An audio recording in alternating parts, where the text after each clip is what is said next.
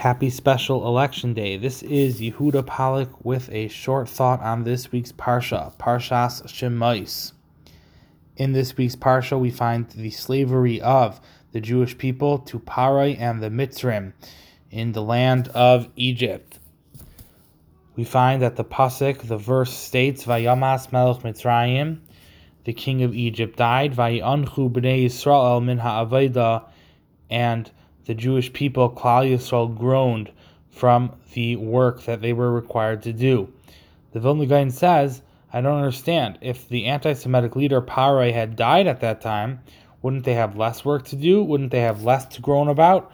Wouldn't everything be a little bit better instead of worse? The Vilna Gaon also asks another couple of questions on this week's Parsha. He says that we find the Jewish midwives were required to kill the boys. That's Parai called them into the office. This is what you're going to do. You're going to kill the boys. Now, Parai didn't just tell them, kill the boys. He also gave a siman, a way for them to know if it's a boy or a girl. That is very clear to any midwife and just about any person when a baby is born, if it is a boy or a girl. How come Parai had to give them some sort of siman, a way to tell? Because Parai did not want the baby to be born first and then killed. He wanted the baby to be killed while it was still inside the mother, and therefore the baby would look like a stillborn. And we actually find that this was the excuse of the midwife said, we can't kill the baby boys. They're already born when we get there. So what type of excuse was that? Just kill them then. It seems that Parai did not want the babies to be killed after they were already born. The Vilna Gaon explains this is true because every leader always has to act with some sort of law and order. The only way that he's going to retain his leadership is if he has some sort of law and order. And we find countless times throughout history that when you have somebody who gets to be too aggressive and too maniacal, that there isn't some sort of uprising and he is deposed and disposed of. So every leader who keeps a grasp on his position, it's because they know that there has to be some sort of law and order. There are still many evil rulers out there, but what they do is they do things under the table, and that's really what Parai wanted to do. He wanted to kill the Jewish boys, but he didn't want it to be something that's known because he was afraid that he would have been overturned.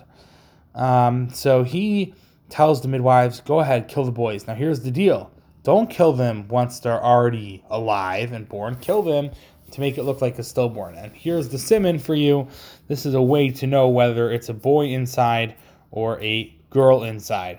And that's why when the king of Egypt died, Klal Yisrael actually groaned from the work, because while the leader is alive, so anti-Semitism can exist and things can be not fair, but there has to be some sort of basic sense of law and order.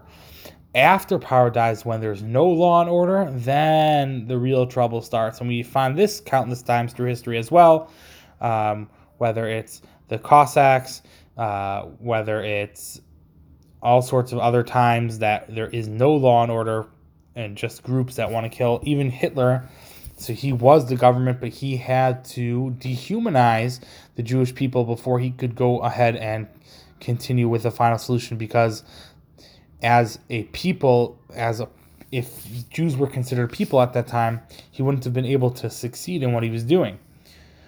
So the Vilna Gaon says what we learn from this week's Parsha is that, yes, anti-Semitic leaders are very bad, but the worse than that is not having any government at all, because no government means that a Jew on the street is just free for the taking. Anything can be done with him, and there's no one to answer to.